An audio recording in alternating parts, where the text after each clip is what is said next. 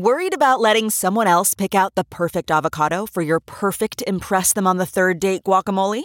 Well, good thing Instacart shoppers are as picky as you are. They find ripe avocados like it's their guac on the line. They are milk expiration date detectives. They bag eggs like the 12 precious pieces of cargo they are. So let Instacart shoppers overthink your groceries so that you can overthink what you'll wear on that third date.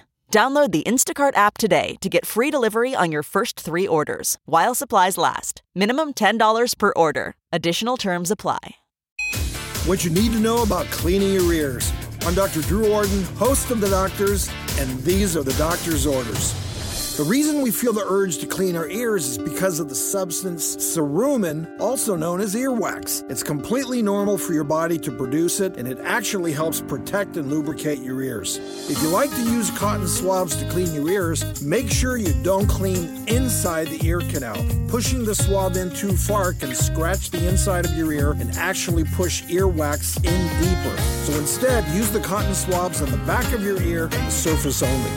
Follow us on Facebook and Twitter and log on to thedoctorstv.com. I'm Dr. Drew Ordon, and those are the doctor's orders.